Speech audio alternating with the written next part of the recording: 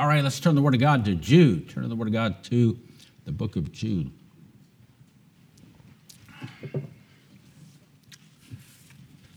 The book of Jude. And we'll read verses 1 through 4. Book of Jude, verses 1 through 4 say this in the Word of God. Jude, the servant of Jesus Christ and brother of James, to them that are sanctified by God the Father and preserved in Jesus Christ and called. Mercy unto you and peace and love be multiplied. Beloved, when I gave all diligence to write unto you of the common salvation, it was needful for me to write unto you and exhort you that ye should earnestly contend for the faith which was once delivered unto the saints. For there are certain men crept in unawares who were before of old ordained to this condemnation, ungodly men, teaching the grace of our God unto lasciviousness, and denying the only Lord God and our Lord Jesus Christ. Let's pray again. Father, again, Lord, we thank you for your goodness and mercy and grace. And Lord, as we sung that song, Lord, help us to be faithful soldiers of the cross. And Lord, we realize even though we're soldiers, the battle is the Lord's. So we want to trust you with that. But Lord, we want to be faithful to do our duty. We want to be faithful to be in our place. We want to be faithful to gain territory, if you will, for the cause of Christ. We don't want to be ashamed. We don't want to back up. But God, we want to march on to thy honor and to thy glory. We pray for each one that's listening. We pray for each one that's here. Lord, if there's someone that doesn't know the Lord Jesus Christ as their personal Savior, Lord, please work in that heart and turn that heart today, that even this day they might be born again by the grace of God. Lord, I pray for those that are saved and maybe have an extra burden today or something going on. Lord, please strengthen them in the inner man with might by the Holy Spirit and give them what they need. Lord, we pray for the physical needs. Lord, we think of Sister Allison this morning. Lord, please, again, touch her and give the doctors guidance there. And Lord, we thank Sister Muxlow, and Lord, there's others among us. Lord, we think of Sister Carpenter, and we think of her brother Phil. And Lord, many with physical need. There's people with financial need. And God, please help them in that area. Lord, we think of our young people as they're going to school and looking for jobs and just entering new areas of life. Lord, please watch over them and protect them. Lord, again, we thank you for those that evangelized this week, gave out tracts, and then went out yesterday and sowed the seed. Lord, please use that seed to bring forth the increase, and to your honor and glory we pray. Now help us now, in Jesus' name we pray. Amen. And so we look at these verses here, and of course it talks about taking a stand and doing the right thing. Jude says to them, it is needful, amen, that he writes this. He said, I just didn't sort this in. I realized, hey, it was necessary for me to write this unto you. And hey, we need to realize some things are good in our Christian life, but some things are just needful. And of course, he mentions the common salvation, and we've looked at that. And I'm glad that, hey, we all got saved the same way. I'm glad that even though I went to other countries, even though I had to change languages, right, and maybe a different culture, I'm glad the message was the same. That part made it easy, right? I always knew what to say. I just need to know if I had to learn the language or how many translators I need to get it. And so, but thank God, it was always the same message. But here he declares it's needful for us to what? Earnestly contend for the faith. But before we get into that, I want to look at verse 1 for a moment, where he says this: Jude, the servant of Jesus Christ, and brother James, to them that are sanctified. We noticed that verse the other day. And again, that meant to be rendered pure, to set apart from common use to sacred use. And we talked about that a little bit in Sunday school. Hey, we served the will of the Gentiles before. We served the will of the flesh. But now, amen, God has separated unto us, and we're supposed to be used for sacred use. And hey, I think it makes a difference if something is set aside for sacred use. Sometimes people make a big deal. Well, I realize a church is not a building put together by man. It's a people put together by God. We realize what the church is. But if you have something that you've set aside for the Lord to use, I think you ought to give it some honor and respect. I think about, talking about the Ukraine. I remember a family that we met in the Ukraine had 10 children, and their house really wasn't that big. But they had a room where mom and dad slept. They had a room where the boys piled in and the girls piled in. But the village church under Cognizant, when they had their meeting, was in their house. And they had a room that they had set aside for the use of the church in their village. And, I'm not saying you have to go this far, but it showed something about that family that they wouldn't let the children sleep in there. They wouldn't let anybody sleep in there. They said, listen, we've set that room aside for the Lord. And I realize you can take anything too far, but I appreciate somebody that shows respect to something they've dedicated to the Lord. Hey, your home should be dedicated to the Lord. I guess don't dedicate it all. You won't have a place to sleep. But there's nothing wrong with dedicating things to the Lord and showing a little respect, but not getting religious and overdoing it. But even at the house of God here, I don't mind calling this the house of God. And we've dedicated. That's why kids, you want them to be happy, enjoy themselves here, but still show some respect. I don't like kids to play up around the pulpit. You say, well, you're religious. Well, I guess there I am in that aspect. But you want to teach them to show respect, even though we understand what the church itself is. But you need to realize, hey, God has set you aside for special service, and you need to respect that fact, amen, that he wants to use you. And so think about that. Wow, I am a special vessel of the Lord.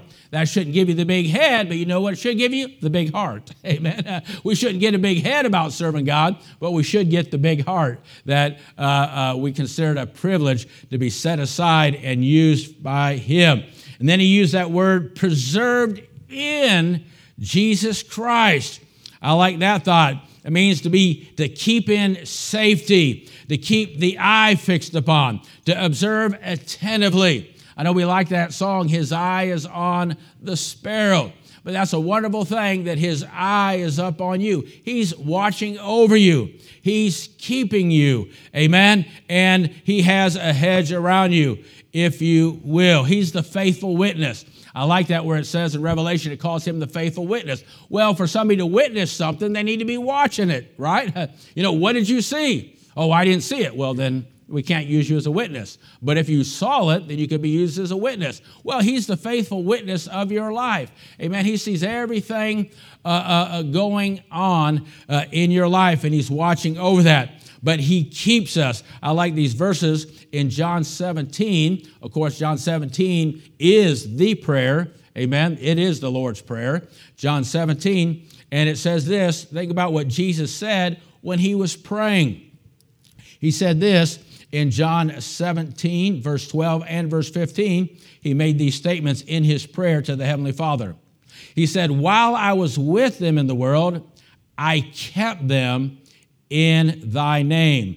Those that thou gavest me, I kept. And you know what? He can say that today. Amen? He is keeping you. Verse 15 of John 17 says this, I pray not that thou shouldest take them out of the world, but that thou shouldest keep them from evil.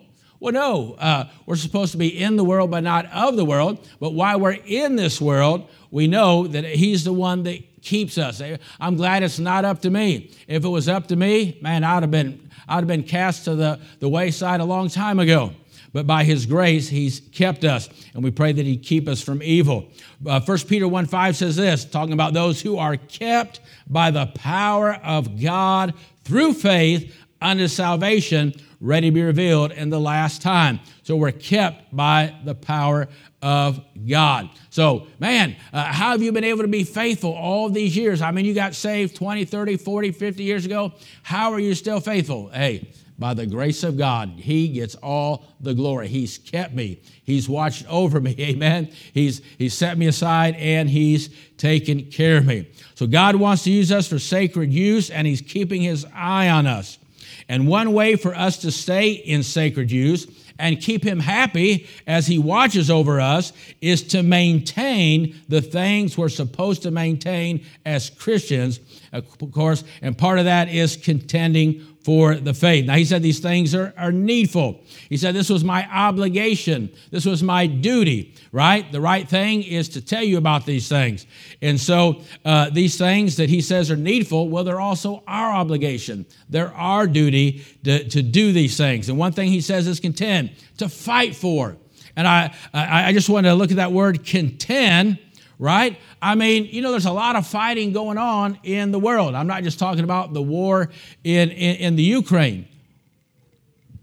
But of course, in America, and especially in the political arena, and in many areas of our country, a lot of, they say we're split right down the middle in America, and that's true. I'm amazed at how close elections are and things. Millions of people vote, and it comes down so close, so often, even in states and in local elections. But it tells us what we're supposed to be fighting for.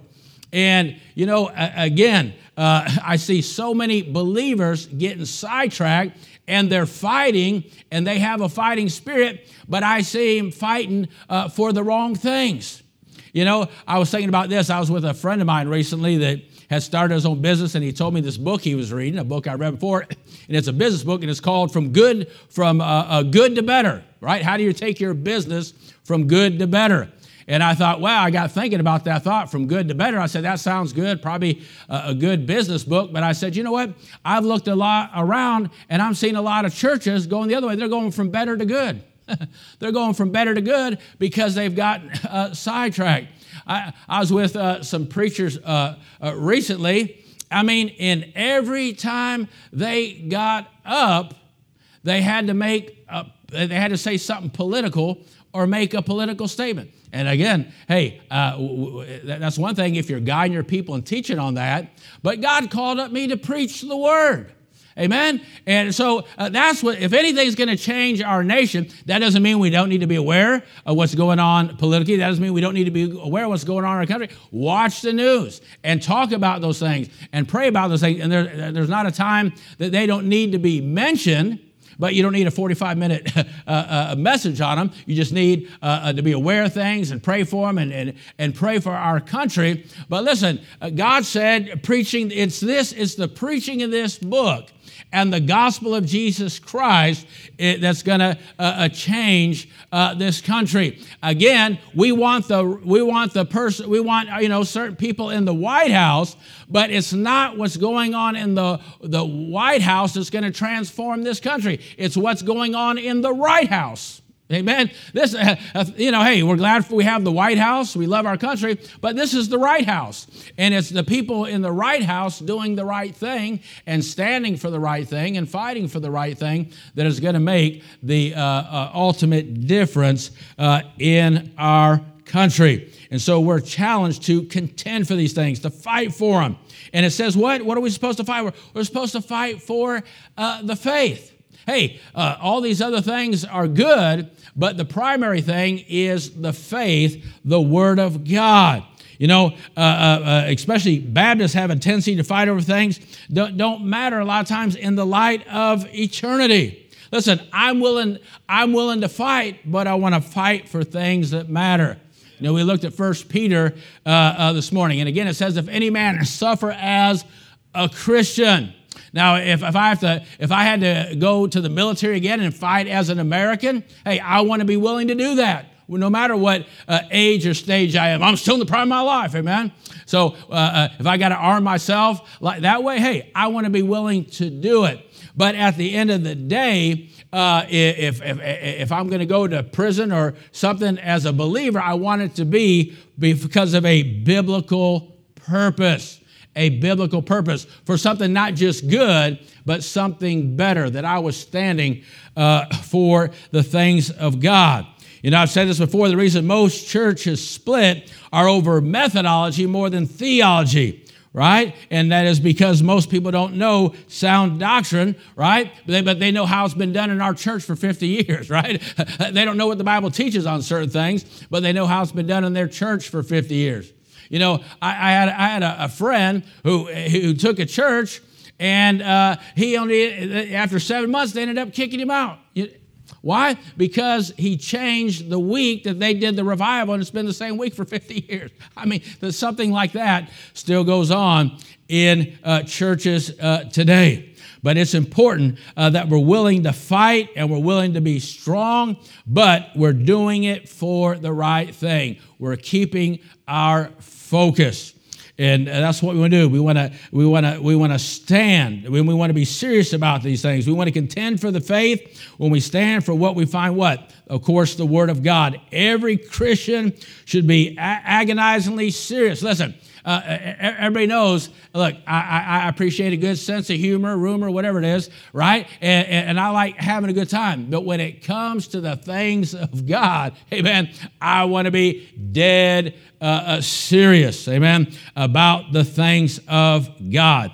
Revelation 3:2 says this, be watchful, right? Now the Lord's watching us, but we need to be watchful too. We need to be attentive and strengthen those things which remain. Strengthen those things which remain. That word strengthen means to establish permanently. That means there's no room for movement on these things, right?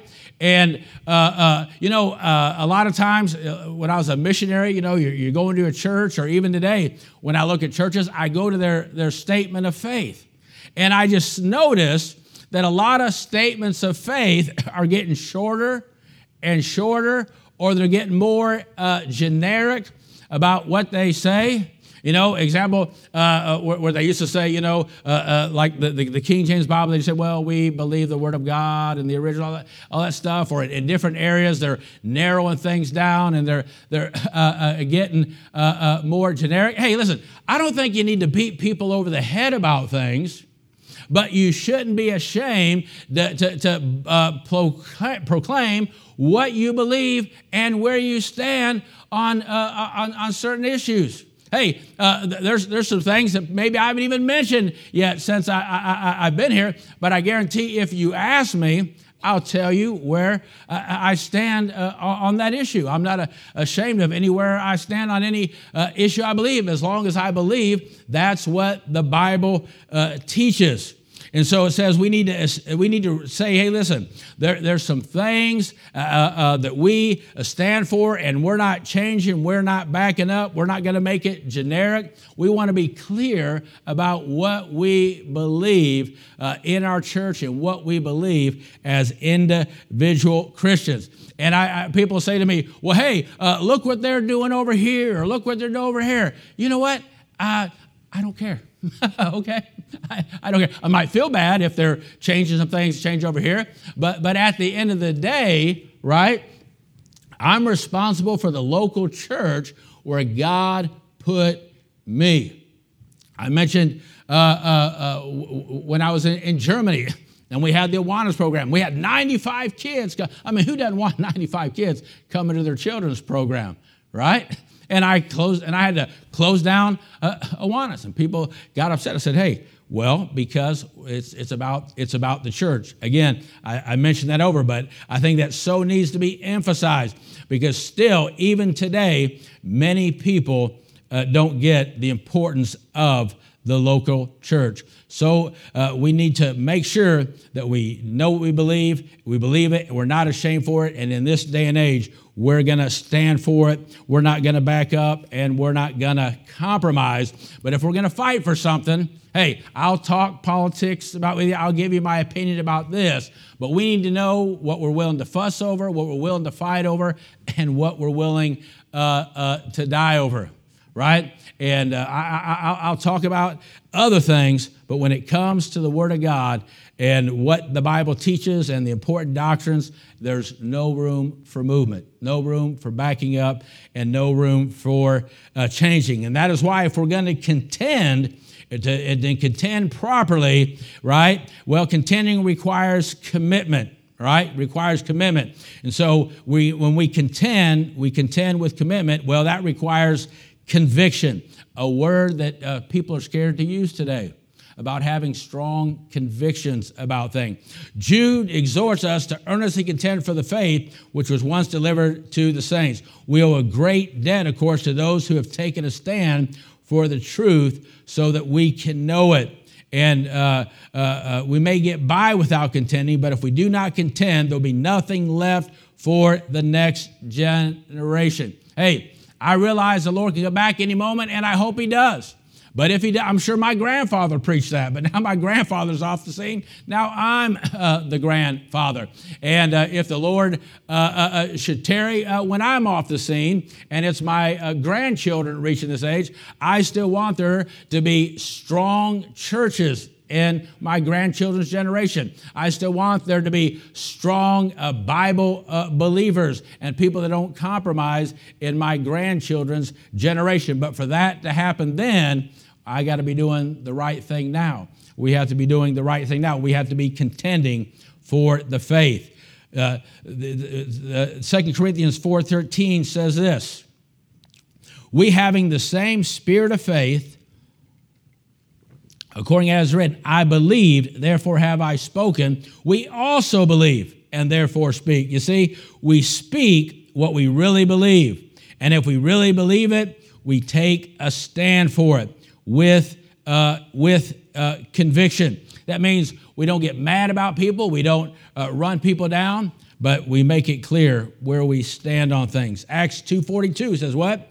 They continue steadfastly again in the apostles' doctrine. 1 Corinthians 15:3 says, for I delivered unto you first of all. You see, there was a priority in things. There was a set of things that they held to, and they were uncompromising in those things. And so we need to have great conviction in this day and age about the things we believe and the things we stand on. Now, on the other hand, even though we have great conviction, we also need to have great compassion. Great compassion. The Bible says what? Speaking the truth in love. Speaking the truth in love. And again, that's a lot of times that's a lot of things we have to work on as independent Baptists, having compassion and grace with people. Again, when people, even though they may not agree with us, they may say, hey, I don't agree with that guy, but I can tell that he cares. I can tell he really loves the Lord. I can tell that he cares about people. I can tell that he does the right. He does the right, even if his English is bad, right? He does the right. He does the right thing and has compassion towards people. The Bible teaches that we should lift up the truth in love. The preacher must be unafraid to preach the truth. I remember one time my church in Germany, and we had this family. We had this family visiting, and I got up and I preached on something, and I just knew that they were going to give me a call about it. I just knew that I was going to get a call, and sure enough, I got the call.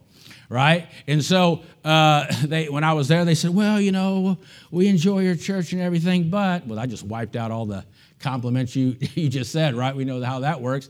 And they said, but we want to know if we come to your church, are we going to be allowed to do this? Are we going to be allowed to do that? And, we like to do this and we like to do that. And I said, well, let's stop right there. I said, my job's to be a pastor, not your daddy.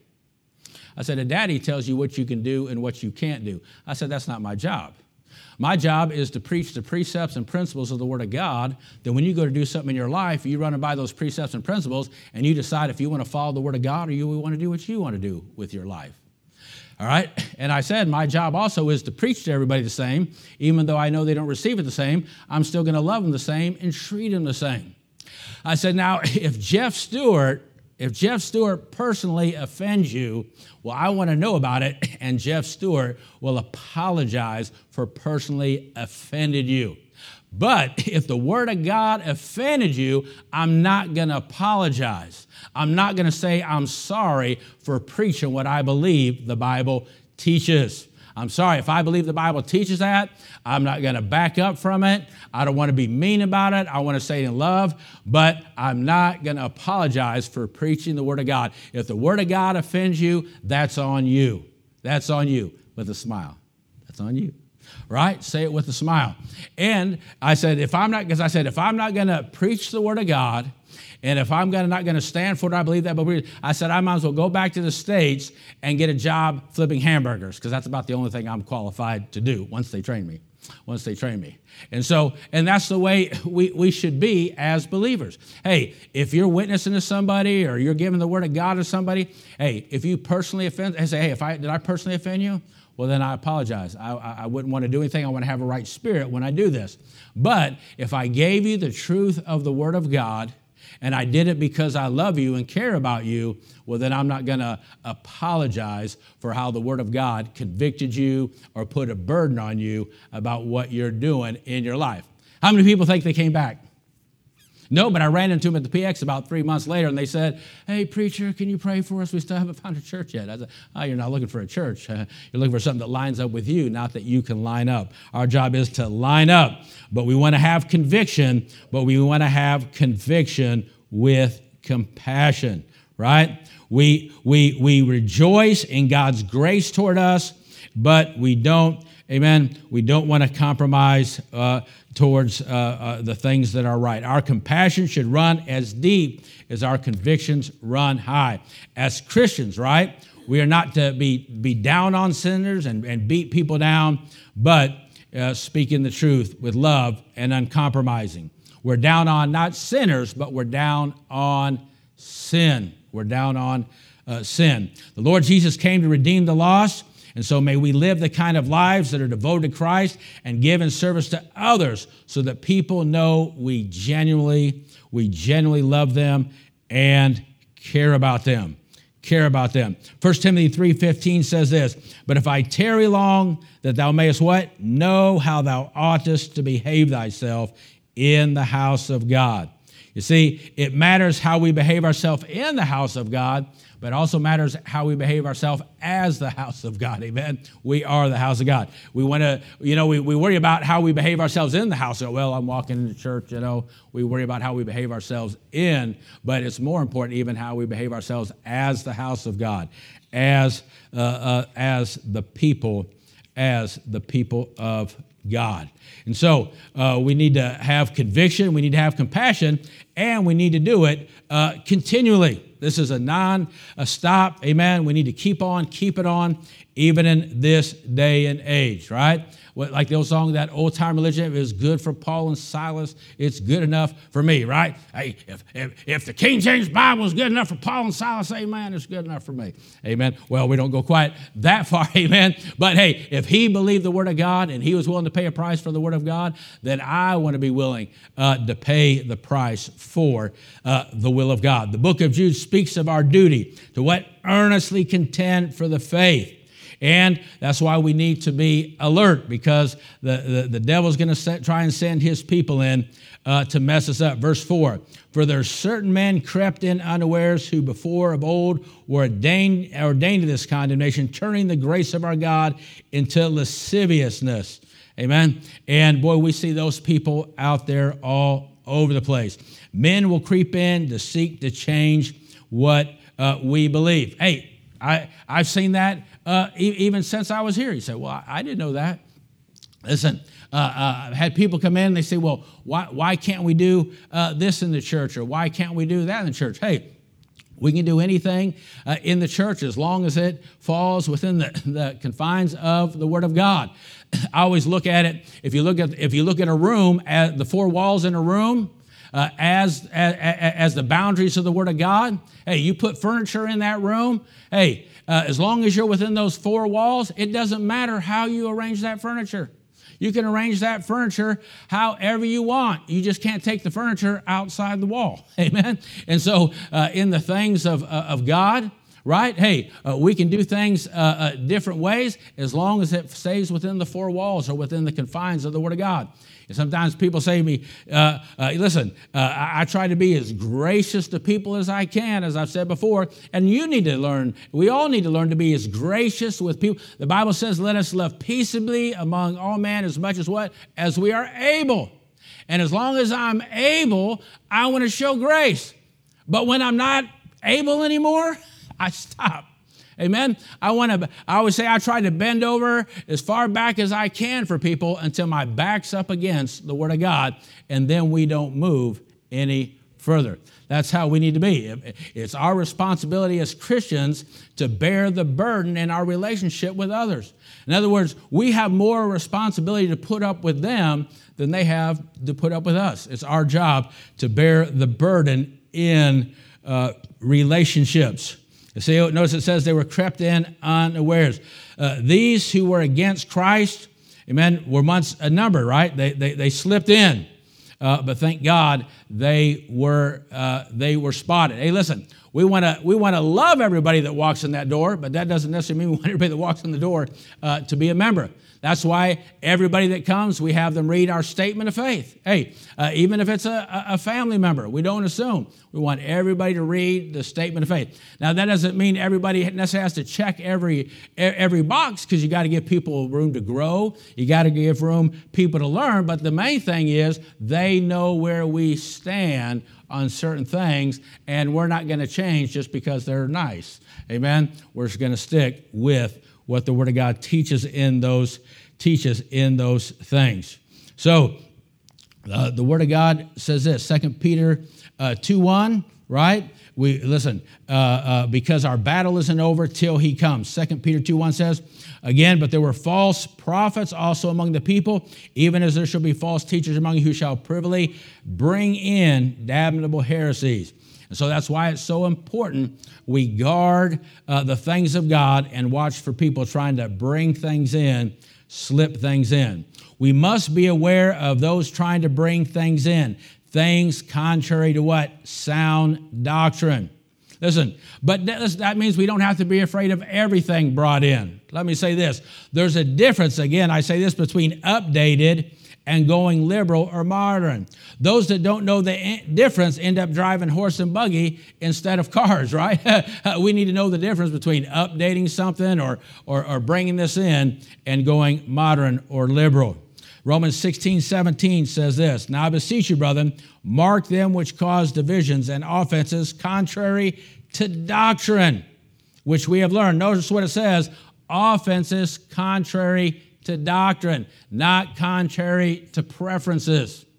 Listen, we all have certain preferences or things that we choose to do as Christians, and we need to know the difference. I know there's certain things that I think certain things should be done a certain way. I think that's the way they ought to be done in the house of God and when you do things. But hopefully, I also understand the difference what a preference is versus what the Bible exactly teaches about something in that area. So we need to understand the difference. We need to hold fast to doctrine, but if something is just a preference or something we prefer, we need to understand what the difference is and give grace to people, knowing the difference. You know, matter of fact, I was in a preacher's fellowship a few months back. As a matter of fact, I am wearing a white shirt, but I think I was wearing a blue shirt, and this preacher said something about me not wearing a white shirt. And I'm thinking, because they used to really be bad about that in the 70s and 80s, right? We better have that white shirt on. But personally, I don't care what color shirt a man wears, as long as it's not pink, right?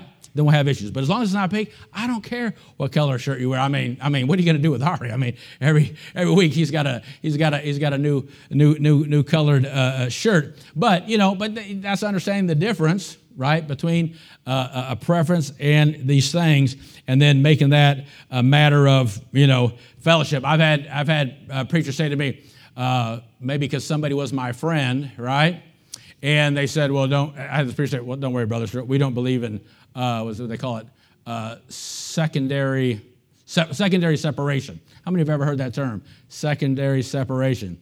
What that means is, hey, you may not necessarily do something, but if you hang around somebody that does, they'll separate from you. I said, you know what? Some people are so separated that me, myself, and I wouldn't talk to each other. I don't know how they get through life. Listen. Sure. Do I have friends that I don't agree with? Do I have friends that once stood on things and they've compromised? Yes. And you know what? They're still my friend. Why? Because I made a decision to be their friend. But they also know that I don't agree with the way they're headed or agreed. I've had friends say, well, does this bother you? I say, well, I don't agree with it. I just tell them, I don't agree with it, right? But I'm still your friend as a person, right? And just because somebody lets me preach in their pulpit doesn't mean I let them preach in mine, because I'd preach next to the Pope standing up on the balcony at the Vatican if he let me. But I guarantee you, he's not going to preach here. Amen? So understand the difference. We are all called upon to take a stronger stand today, again, because of the increasing wickedness in the world. So as we finish up here, let us be reminded, every Christian has a responsibility to contend for the faith. Not just me as a pastor, but as a Christian and we as a body of believers. This command, again, it's not just for pastors, it's for all of God's children. Amen? Know what you believe, stand on what you believe, don't compromise what you believe, but also have compassion and grace. All our convictions, again, should come to the best of our ability, right, as we understand what the Word of God teaches us in that area of life or responsibility. We must be Christ-like in our compassion for others. Again, our compassion should run as deep as our convictions run high. And we must never stop contending. In 2022, let us fight the good faith. If we stop contending for the faith, amen, we could lose a generation. Men will constantly creep in. Hey, the devil has his people in every generation. And we have a responsibility to those that come behind us to continually contend for the faith and stand for what's right, compassionately but uncompromisingly. Let's pray.